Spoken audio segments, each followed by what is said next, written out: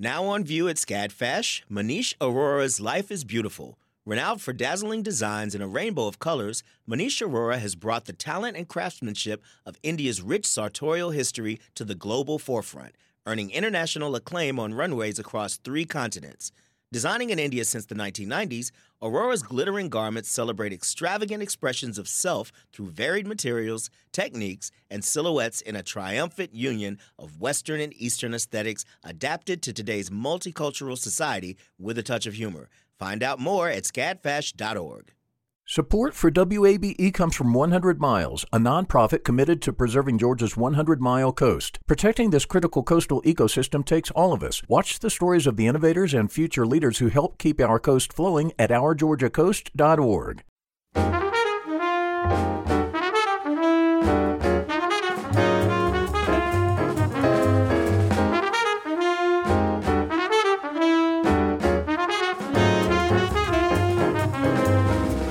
From WABE in Atlanta, this is City Lights.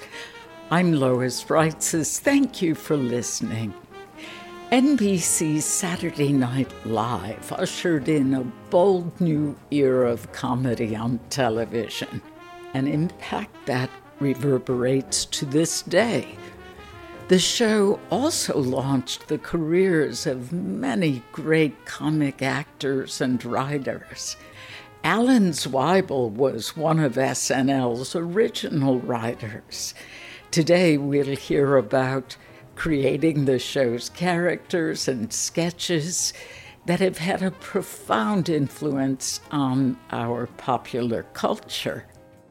In less than a year, Alan Zweibel went from slicing lox and pastrami in a New York delicatessen to winning an Emmy Award for writing comedy. The story of that remarkable achievement, along with the 40-plus years of an illustrious career that followed, are revealed in his new memoir, Laugh Lines, My Life Helping Funny People Be Funnier. He's with us now via Zoom. Alan Zweibel, thank you for joining me. Oh, thanks for having me. It's my pleasure. Now, you wanted to be a comedy writer ever since you were a young boy watching the Dick Van Dyke Show on TV. It surprised me that you were that specific. Why a comedy writer and not a comedian or comic actor? What a wonderful question that is. You know something? I think it's just part of the DNA that ever since I was a little boy, around that time I discovered writing, and I liked sitting down with my words and putting them in an order, see what would make people laugh by the time they got to the end of the line. And when I saw the Dick Van Dyke Show, it went, God, he had a really pretty wife, and he had a family, and he had a nice house in New Rochelle, and he looked like when he was at the office, all he did all day was lie on a couch and joke around with Buddy and Sally. And I looked at my parents. I went, I want to do that. But yeah, I had no aspirations or dreams of becoming a performer, an actor, a comic, or any of that. I just thought that the writing part was what intrigued me the most. Please tell us about your first step toward that goal, writing for stand-up comedians in the Catskills. Well, I graduated college in 1972, moved back in with my parents. This was after every law school in the United States told me that, no, become a comedy writer. You don't want to be a lawyer. Their loss. Yeah.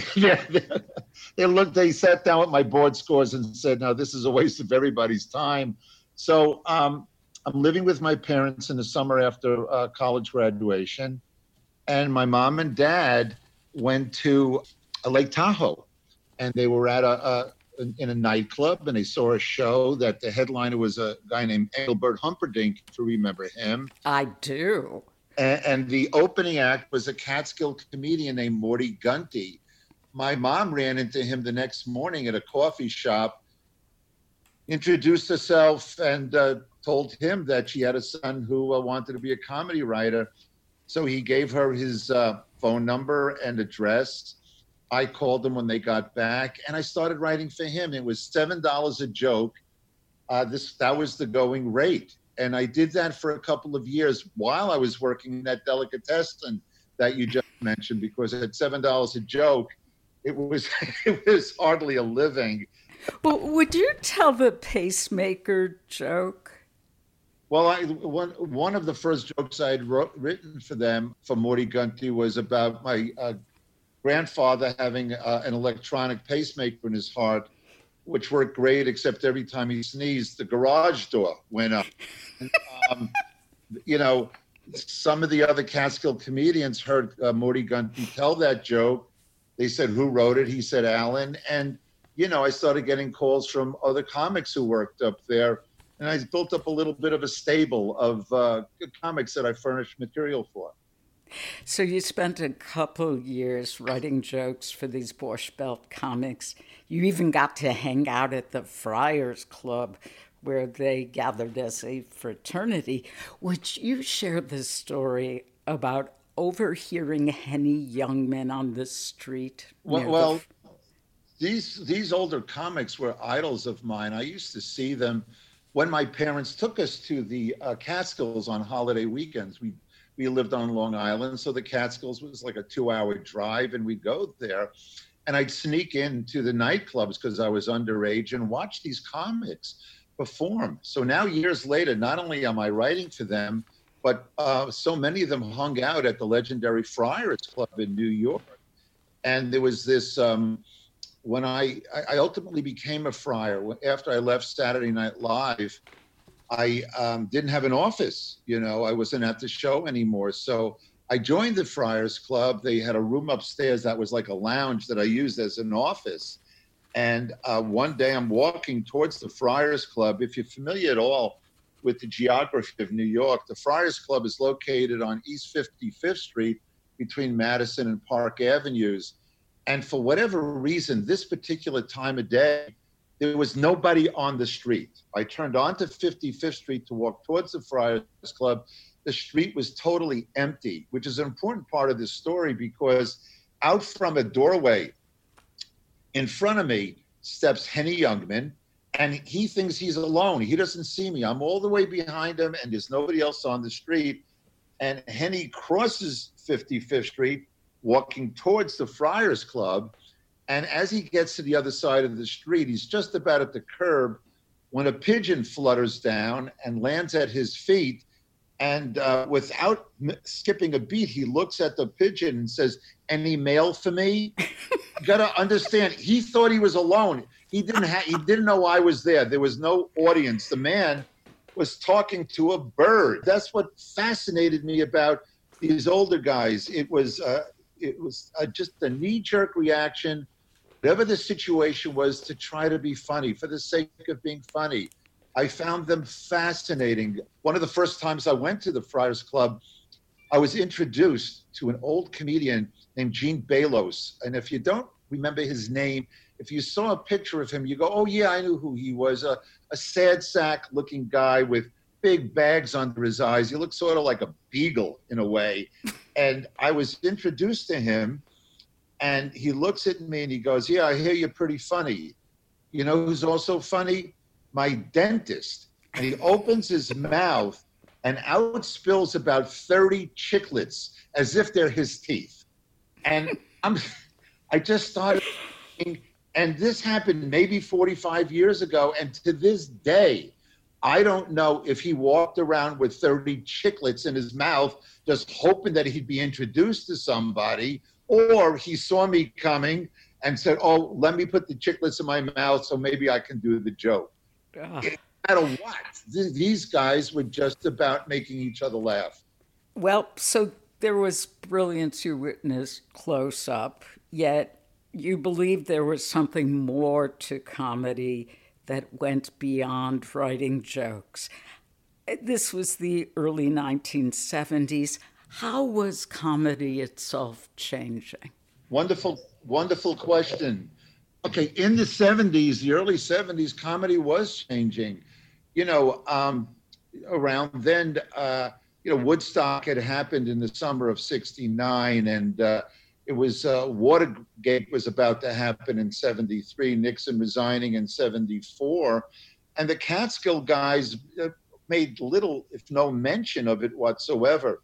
They were just into, and I don't say this with any sort of, in any derogatory way, it was wife jokes, it was fat jokes, it was suburbia. And while it was very funny, I had more things that I wanted to say as a 22-year-old. You know, there was marijuana, there was the pill, there was all sorts of a social revolution going on that I was a part of. That was my age group. It was the baby boomers, as if we were the sons and daughters of those guys up in the Catskills. It was like everybody was Alan King's child. I wanted to talk about other things. And there were two clubs in New York City at the time, showcase clubs called, one was Catch a Rising Star. The other was called The Improvisation. And that's where you can go see Richard Pryor or David Brenner, or my good friend Larry David was just starting out. Elaine Boozler was there. You know, Lily Tomlin would stop in, Bette Midler. And these people were more my age and more my sensibility. And in effect, they were the new Catskills, these clubs. You know, the Catskills in its heyday was a breeding ground for those kind of comedians to, it would launch them into careers with television shows and Las Vegas acts. But these clubs, this is where the spirit of George Carlin was, you know, talking about what was going on socially. And I started hanging out there. And my plan was to go on stage and to deliver my jokes with the hopes that a manager or an agent would come in and like the jokes and maybe want to represent me to help me get a job writing television, which is what I wanted to do at the time. And I went on stage. I was terrible. If the people liked the jokes, they laughed. But if they didn't like it, I had no sense of performance whatsoever, unless you wanted to see a big Jew sweating and stammering. Offer as a comedian. But about 4 months into this experiment of mine, Lorne Michaels came into the club, was so unimpressed with my performance, but liked my material. And through an agent I had at the time, an interview was arranged for me to talk to him about this new show he was putting together that would premiere in the fall called Saturday Night Live. So I went home to my parents' house on Long Island, typed up what I believed were 1,100 of my best jokes. 2 days later, went back to the city, had my meeting with Lorne. I gave him this tome that I had with 1,100 jokes. He opened it. He read the first joke. He nodded. He went, very good. Then he closed the book. And I left the book with him because I'm sure he read the rest of them and had a show to NBC executives. But to this day, and you know, when people have asked him, he would say, yeah, the one joke, he was able to tell he was that smart, the ingenuity, the sensibility. He had hired others based on just a little bit of knowing who they are and what they did and how they thought. And I got a phone call 2-3 days later that I was hired. Would you tell the joke that was on that first page? Well, the first page, the first joke, and I strategically, you know, aligned the joke. What would grab them? You know, what would be the first one? What would be the other ones on the first page? What would be the ones on the last page, just in case they didn't read all the pages in the middle? And the joke that I had written, and to show you how long ago it was from the reference points in it, I had said that the post office was about to issue a stamp commemorating prostitution in the United States. It's a 10-cent stamp. If you want to lick it, it's a quarter. That was the joke. And it's interesting because when I go on to my speaking engagements, whether it's for corporations or at fundraisers, I do a bunch during the course of the year. And if I speak at a college and I tell my story, now these are 17, 18, 19-year-old kids. And when I do that joke, it gets a laugh, but the kids will come up to me afterwards and go, well, why would you lick a stamp? You know, because on the back piece of, so that's the shelf life of that joke is joke is diminishing very, very rapidly. Oh, it's a museum piece, but every bit as funny. Well, even if you were not suited to the role of stand-up, it did bring you in contact with some people who became lifelong friends, such as Richard Lewis, Billy Crystal, and Larry David. Yeah, they were my contemporaries at the club, and even though my tenure there was short-lived, we were attracted to each other as friends. We made each other laugh. And in my research for the book, Laugh Lines, Billy wrote the foreword to it. We started out together. He lived a few towns over from where I lived with my parents on Long Island. He was already married with a child, but he would pick me up every night in his little blue Volkswagen. We'd drive into the city. And on the way home, we would listen to the cassettes and critique each other and give notes on how we were progressing, what joke worked, maybe if you said it this way or that way. And years later, he asked me to collaborate with him on a one-man show that I believe we did in Atlanta called 700 Sundays. Yes. The highlights of my career, not only did I have a great time writing it, and the show was enormously successful. It won a Tony Award, but here was my pal trusting me with his family, putting words into the mouths of relatives who I never met. And that was a big high. I recently written a movie with him called Here Today, which stars him and Tiffany Haddish. My friendship with Billy has lasted since the beginning, since I guess I met him in 74. I met Larry David then also, and he continues to be my good buddy. You know, Rob Reiner hosted the third Saturday Night Live ever, and we're doing a TV project together. Now, I hadn't met him at the clubs, but like I said, I met him when he hosted SNL, but these are very long-term relationships. Richard Lewis, the same thing. Today's his birthday, and I just sent him an email. You know, we all started out as friends, struggling together. So the attraction was friendship. And your memoir is one that's a story of your career, of friendship, and a wonderful love story with your wife, but we'll get to in a moment, I hope. Okay. Would you talk about your first day on the job as a writer for SNL? Well, you know, my background, like I said, was joke writing. Okay, that's what I did. That's what I knew. And the very first day of SNL was July 7th, 1975. I guess it was probably after the 4th of July weekend, which would be, oh God, it would be exactly 45 years. You know, as a kid, I used to run errands for my father, who manufactured jewelry, and his place of business was on 52nd between 5th and Madison. And when I'd run errands, no matter where the errand had to go, I'd go by way of Rockefeller Center. The RCA building, it was called at the time, 30 Rockefeller Plaza. And upstairs, I'd go into the lobby, and I want to see people who were working upstairs. Johnny Carson had the Tonight Show, and there was a show in the 60s called That Was the Week That Was. And there were people in that building doing what I wanted to do someday. So now it's July 7th, 1975, and I'm reporting to that building as a TV comedy writer. That little boy's dream came true. And I was just overwhelmed by it. And then when we met in Lorne Michaels' office to meet each other and talk about the show for the first time, I looked around and I saw John Belushi and Lorraine Newman and Dan Aykroyd and Al Franken. And there was a different kind of training there. Their comedy was more improvisational. It wasn't joke telling. It was characters. It was Second City. In the case of Lorraine Newman, it was The Groundlings. And I had never seen this kind of comedy before, and it blew me away. Their ingenuity, their quickness.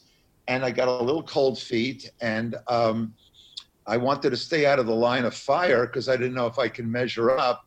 So there was a plant in the corner of Lorne Michaels' office that I went behind and squatted down. I hid. Biggest day of my life, and I'm squatting behind the plant.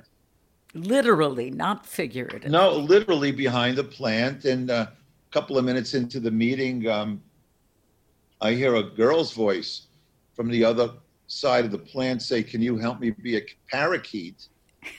Parted the leaves. I looked out. It was Gilda. And I went, "What?" And she said, "Yeah, I think it'd be really funny if I scrunched up my face and stood on a perch and spoke like a parakeet, but I need a writer to help me figure out what the parakeet should say. Are you a good parakeet writer?" And I had no idea what she was talking about, but I was just thrilled that somebody was talking to me. So I said, "I'm a great parakeet writer." And she was as nervous as I was. It was also her first TV show. So she asked if she can join me behind the plant. And I scooched over and she came back there. And that's where I met my buddy Gilda. Now, she was to have a profound impact on your life. In the book, you say you spoke through her. Would you describe how you wrote together? We wrote so many different ways together. You know, yesterday would have been her 74th birthday. Aww. She's still with me, as is Gary Shandling, some of the people, you know, anybody that we knew and we loved, any of us are with us all the time. As far as Gilda is concerned, there was something magical about the attraction, that we made each other laugh. We brought out the silly in each other. She used to say that I would bring out the guy part of her and she would bring out the feminine part of me, and it just meshed. And the process varied. It was, we wrote on subways, we wrote on the phone at night. She would come into my office with an idea and I'd sit there with a legal pad and I would just take down notes as she just started blathering about God knows what. Mostly we wrote at restaurants. We would go to a restaurant with legal pad and pen, and I would ask her a question, or I would suggest a character, or she would tell me a character that she was thinking, and I would just start writing. But it wasn't scripted writing. I let her just run off at the mouth, and she would go on and on and on, and I would take down as many notes as I could with a pen, longhand, and I'd go back to the office afterwards and by myself and try to make sense of it. You know, I'd sift through all the pages and I'd try to edit it and give it form and embellish it with my own dialogue, my own suggestions. And it would go back and forth like that. When she'd come in the next day, I'd give her the pages that I had done. And she'd really piss me off because she would have, after she went out to Studio 54 or a party or God knows where, and I went back to the office and I'm up all night trying to write this, and she comes in fresh as a daisy the next day and takes out a red pen, a red pencil, I should say, like a school marm, and just starts, marking up my pages with arrows and cross-outs and suggestions in the margins.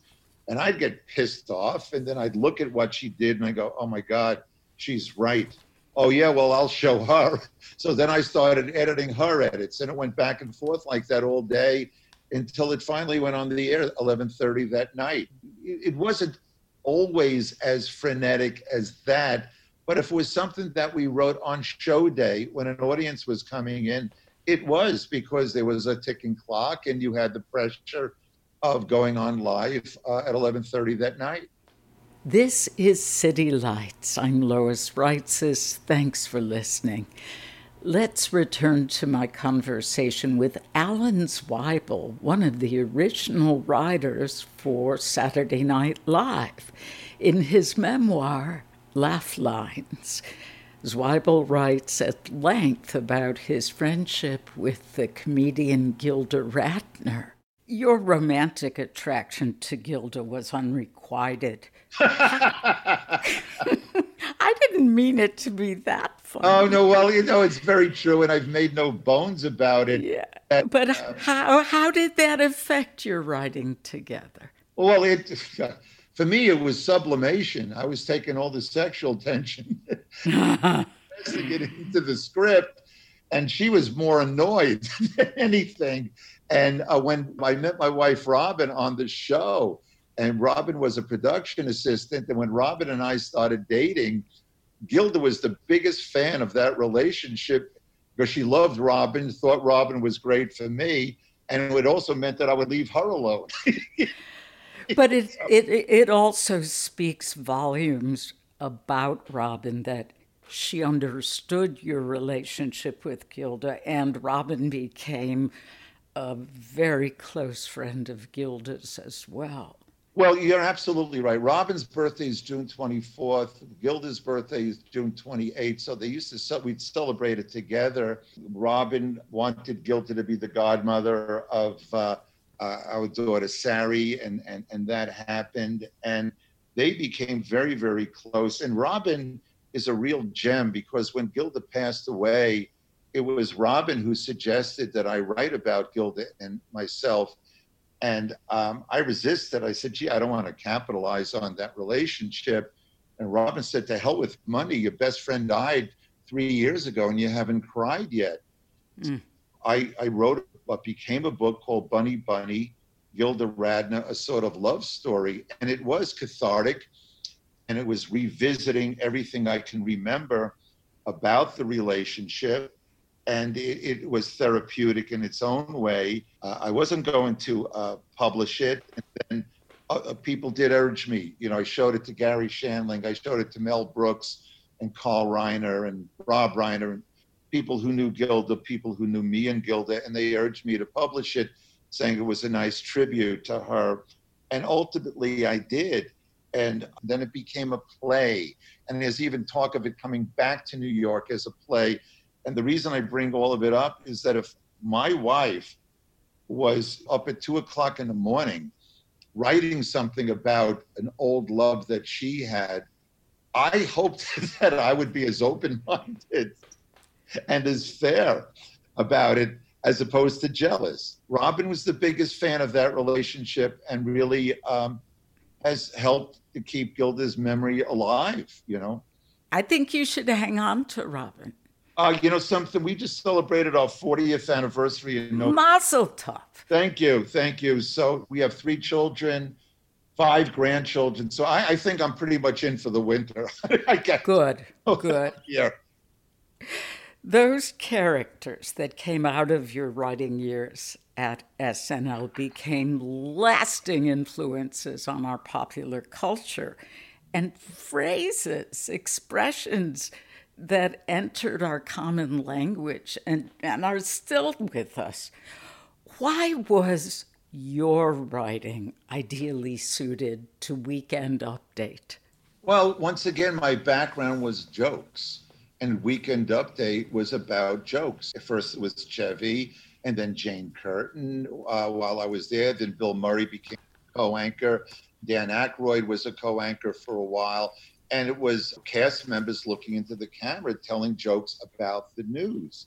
Or Gilda or Belushi coming on and doing a feature, whether it was a character that we created called Rosanna Dana, or some of the other characters that other writers had created.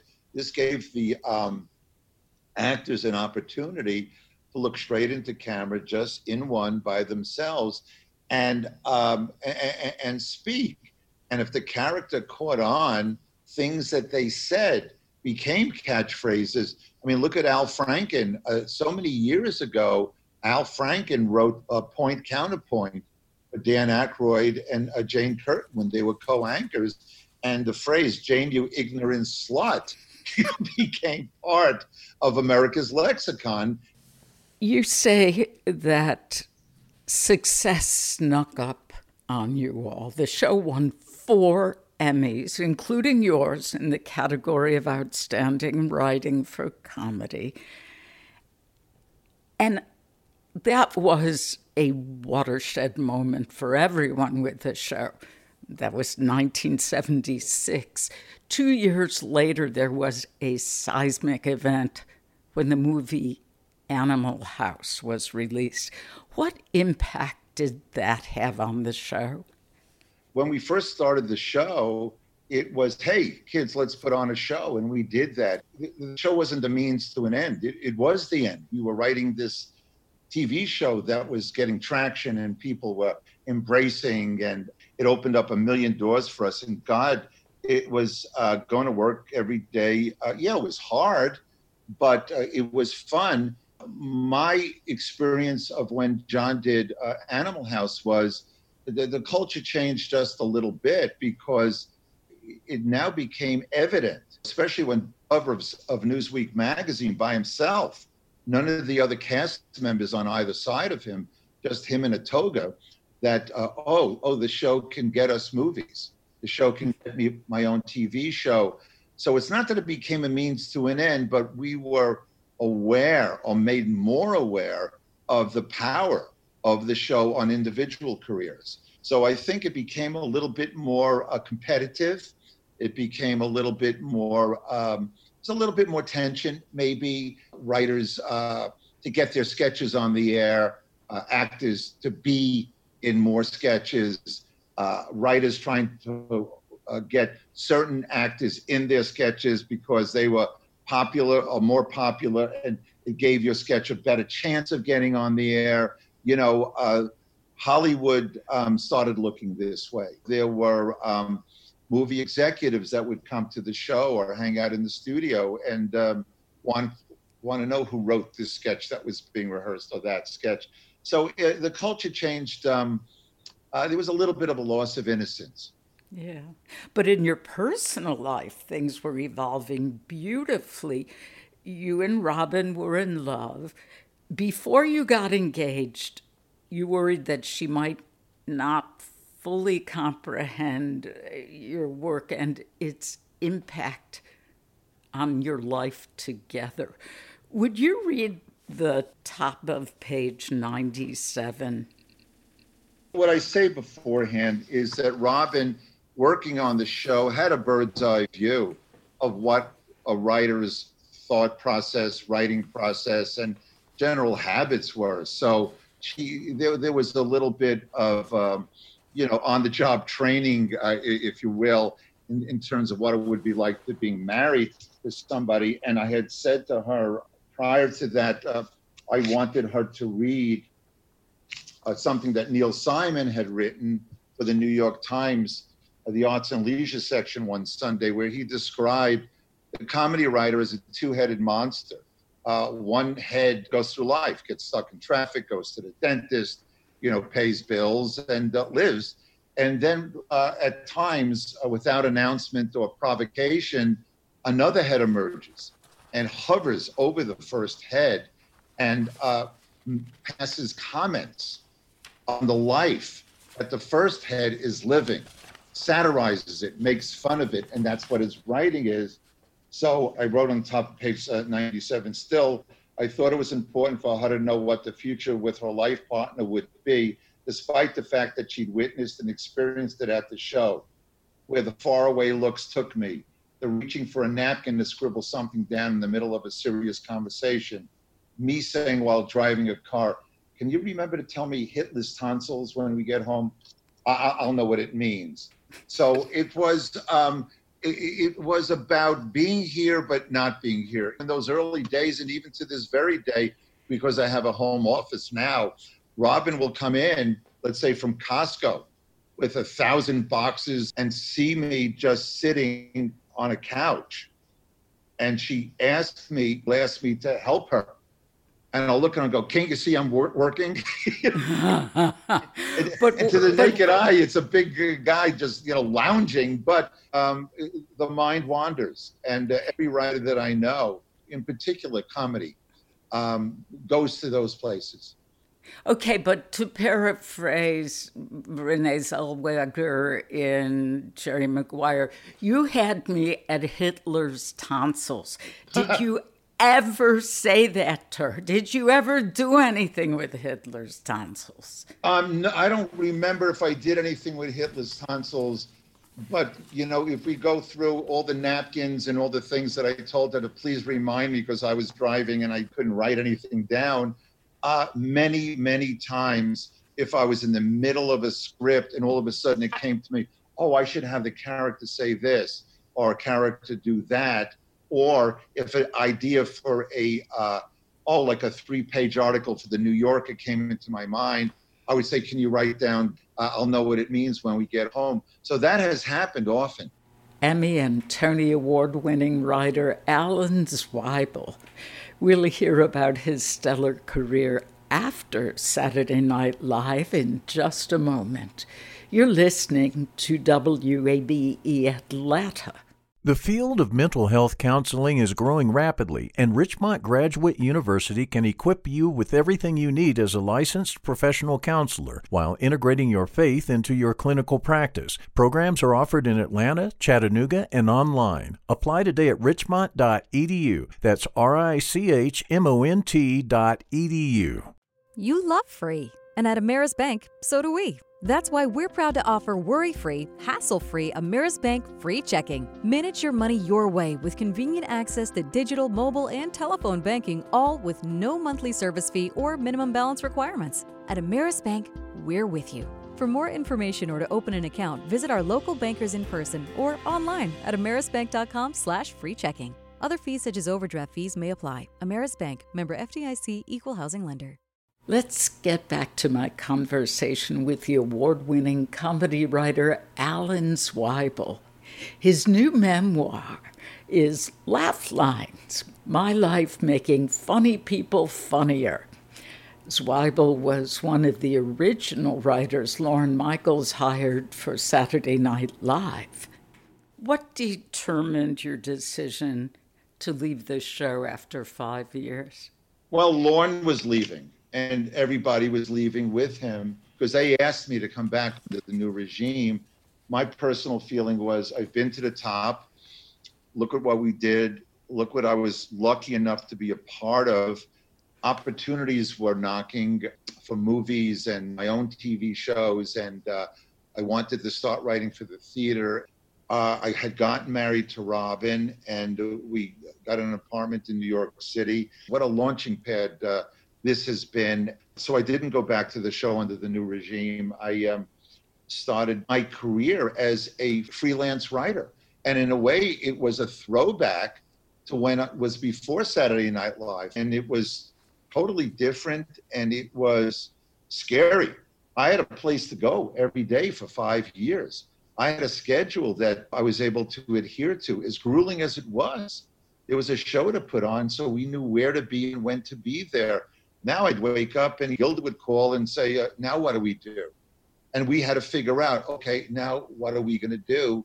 And it was very much in the hands of other people who can call you and offer you work.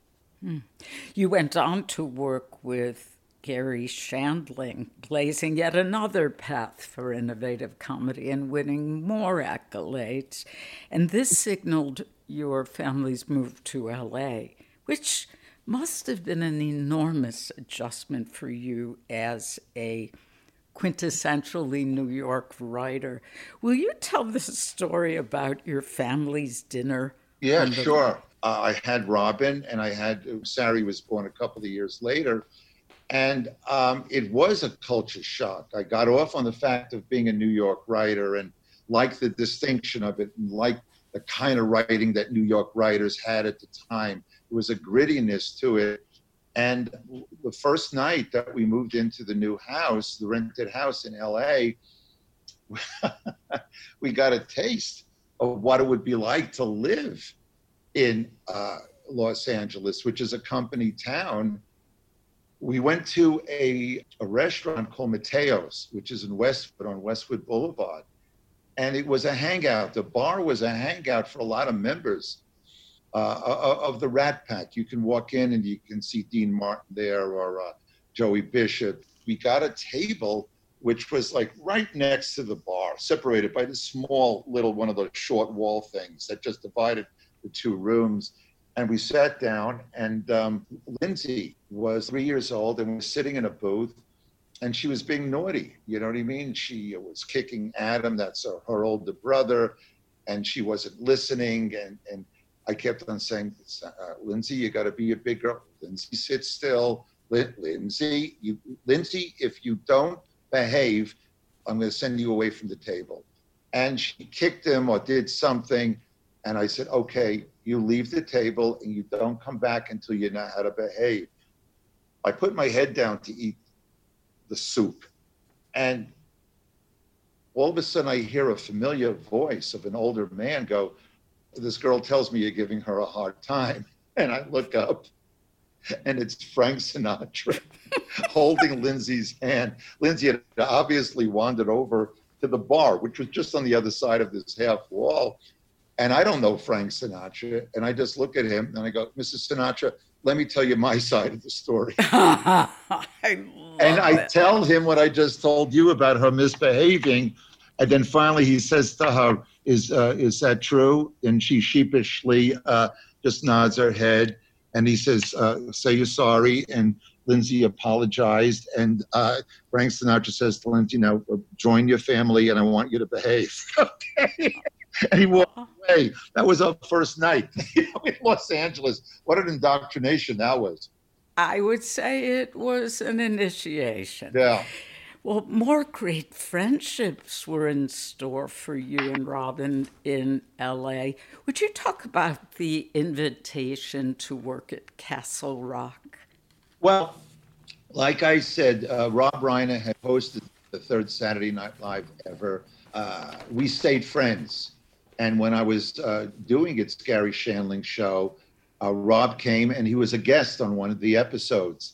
And about that time, some partners of his had formed their own production company called Castle Rock. And he said, why don't you come when this show is over and we'll give you a deal. You'll come join us. And ultimately I did. Billy Crystal was there, my old pal from the Catch a Rising Star days. They did The Princess Bride. They did When Harry Met Sally, the City Slickers. My friend Larry David was creating this show called Seinfeld, and it was a Castle Rock production. And Larry David and Billy Crystal and I shared a suite. Now you got to figure, what are the odds of that? Three guys who started out, if this is 1992-ish, and we all started out in 1974-ish, so it's almost 20 years later that the three of us should be sharing a suite. In Rob Reiner's company, the good fortune, was not lost on us. And we spoke about it often, and we were very, very grateful for it. And I got to work with Rob. I'd written a couple of movies for Castle Rock that he directed, did a number of TV pilots there, and my time there was magical. They just let you try to do your best work. Christopher Guest did some of his great early movies at Castle Rock. So it was a haven because it was a company run by creative people. It wasn't suits. Mm-hmm. Executives who wanted to be in show business, and that wasn't their strong suit. It was having a group of collaborators being your bosses, if you will. And so it added to the synergy of whatever we were doing.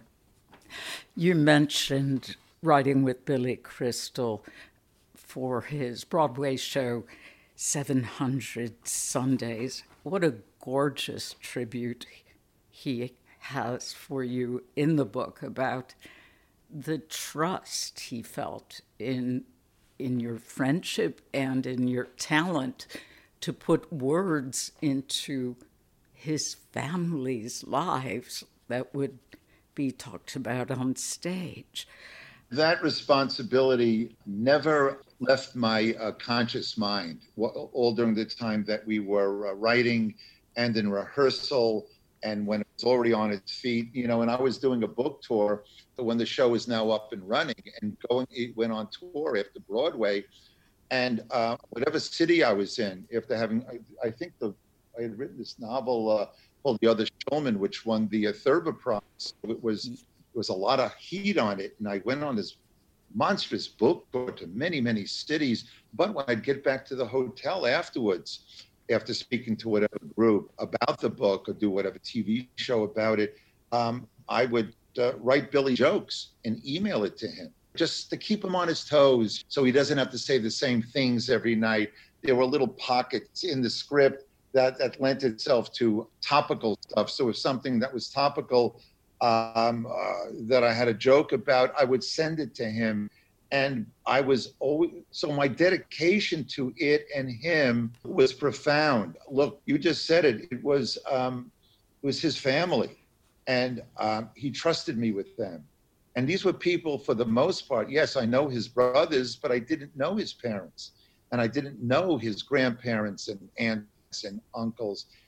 And they were so near and dear to them, and I was respectful of that. Now, the fact that I come from a Long Island Jewish family, just like he does, these weren't foreigners to me. These were very familiar characters. So it put me in touch with my own past and my own family. And so I embraced it, and I treated it with the same respect and love. Beautiful. The collaborative effort continues with your subsequent project with Billy Crystal, a film yet to be released. Is it complete? Yes, it is. It's complete. I think, we finished shooting in November. The picture is totally locked. I think, with the exception possibly of one music cue, and they might have already done that, it was going to be released in the fall. And now there are no movie theaters. So it was going to be at the Cannes Film Festival, and that got canceled. I've seen the movie play in front of audiences, test audiences, while the post-production process was still going on. In particular, one audience in Pasadena, California, and the audience laughed and cried and did everything we wanted them to do when we were writing the script. So I think in a perfect world, this is the kind of movie you want to see with an audience, because there's the communal experience of laughing and crying and going on that emotional roller coaster together. Instead, not knowing what the future of theaters, and who knows, maybe we'll find a home on Netflix or Hulu or whatever. That decision will be made, by the producer, a man named Fred Bernstein. Tiffany Haddish and Billy are amazing together. It's a relationship that is adorable and infectious, and makes you cry at the end. I can't wait to see it. Alan, is this the life you ultimately would have written for yourself? What a wonderful question. What a great question that is. Yeah. I have everything, and I'm not wanting, I wake up every morning at 5:30. I still write. People still seem to want to read what I've written. We have 3 children, 5 grandchildren. I would be a fool to complain. And as boring as that may sound, the English have this expression when you say, how you doing? And the other guy will answer, not bad considering the odds. Well, considering the odds, what else could I possibly want in this life? So, yeah, had I written the script myself as a young boy, watching the Dick Van Dyke Show, saying what I would want the future to be for me, I don't know what the differences would be. This has been a blessed journey. It's been fun. I look at it and I go, you did good. You were lucky. It worked out. This book is absolutely a delight to read. I think your humility is matched only by your humor.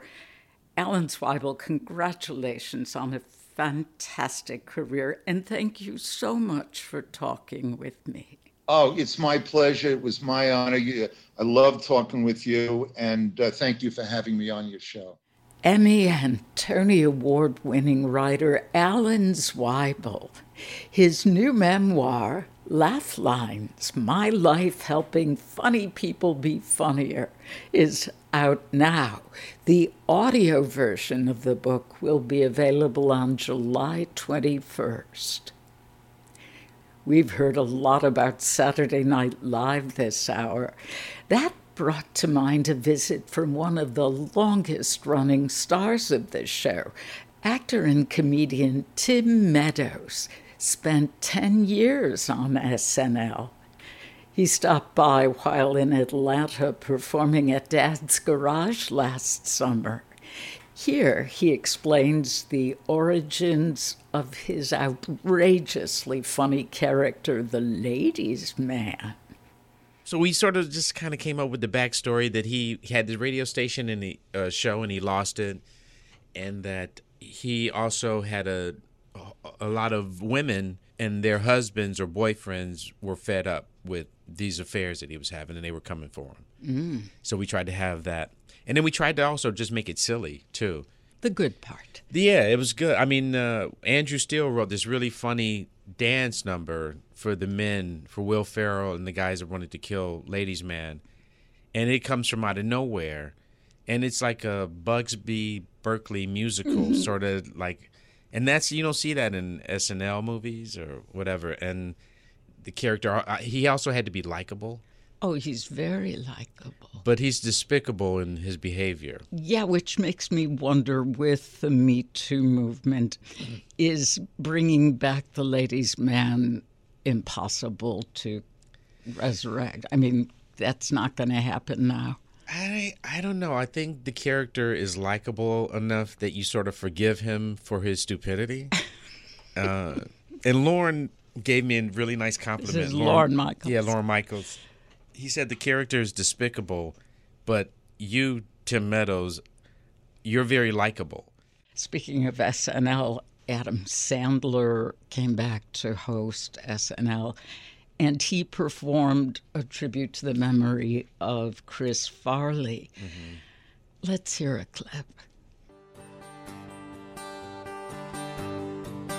The last big hang we had was at Timmy Meadows' wedding party. We laughed all night long, all because of Farley.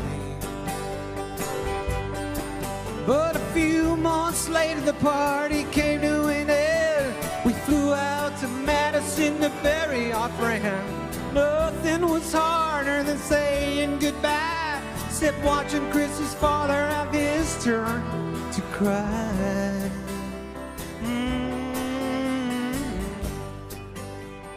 What was your reaction when you heard this song? The first time I heard it, I was opening for Sandler with a bunch of other comedians, David Spade, Rob Schneider, Norm Macdonald, and Sandler told me about the song, and I hadn't heard it. And then I'm getting choked up. Wow. Then I heard it, and it was just, to me, it just seemed really a perfect example of what Chris was like. Because he was really funny. He cared for people, and if you were his friend, you were his best friend. So everybody felt like they were his best friend. Actor and comedian Tim Meadows. You've been listening to City Lights, our daily celebration of Atlanta arts and culture. We'll be back tomorrow at 11 a.m. with Emory University professors of film and media studies, Nasinga Burton and Deonza Rogers. They'll discuss their own list of movies that resonate especially now during Black Lives Matter. Our producers are Summer Evans and Ryan McFadden. Kevin Rinker is our engineer, and I'm Lois Reitzes. I'd love it if you'd follow me on Twitter at LoisReitzes. Today's show and the City Lights archives are at wabe.org/citylights. And check out our new podcast on iTunes, Stitcher, iHeartRadio, or wherever you get your podcasts. Thanks for listening to 90.1 WABE. Atlanta's choice for NPR.